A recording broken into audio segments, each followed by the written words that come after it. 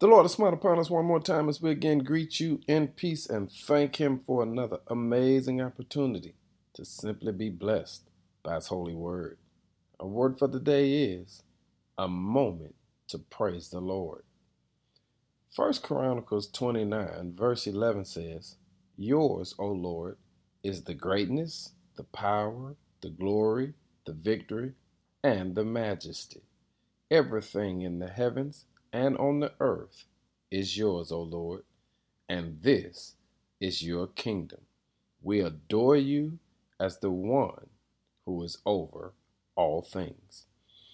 David takes a moment to literally have a praise break. Family, when was the last time you took a moment to just praise the Lord? David said, God's been so good to me. God's been so good to us.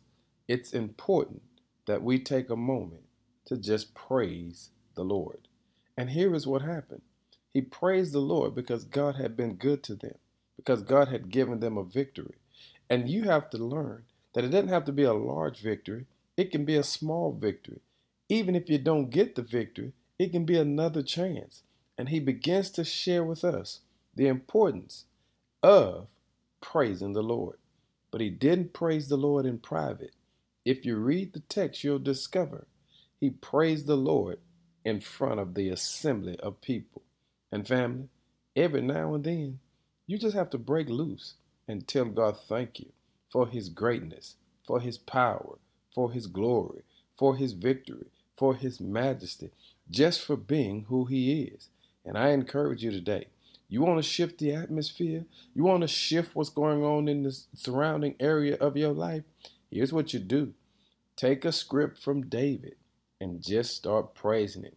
Isn't that what he says? Lord, your greatness, your power, your glory, your victory, and your majesty.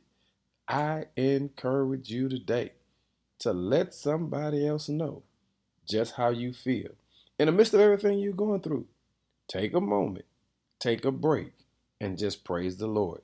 I guarantee you, you'll feel better once you do it. Let's praise Him today and show this world, through it all, God is still amazing. Be blessed, saints, but take a praise break and give Him what you know He's due. In Jesus' name, amen.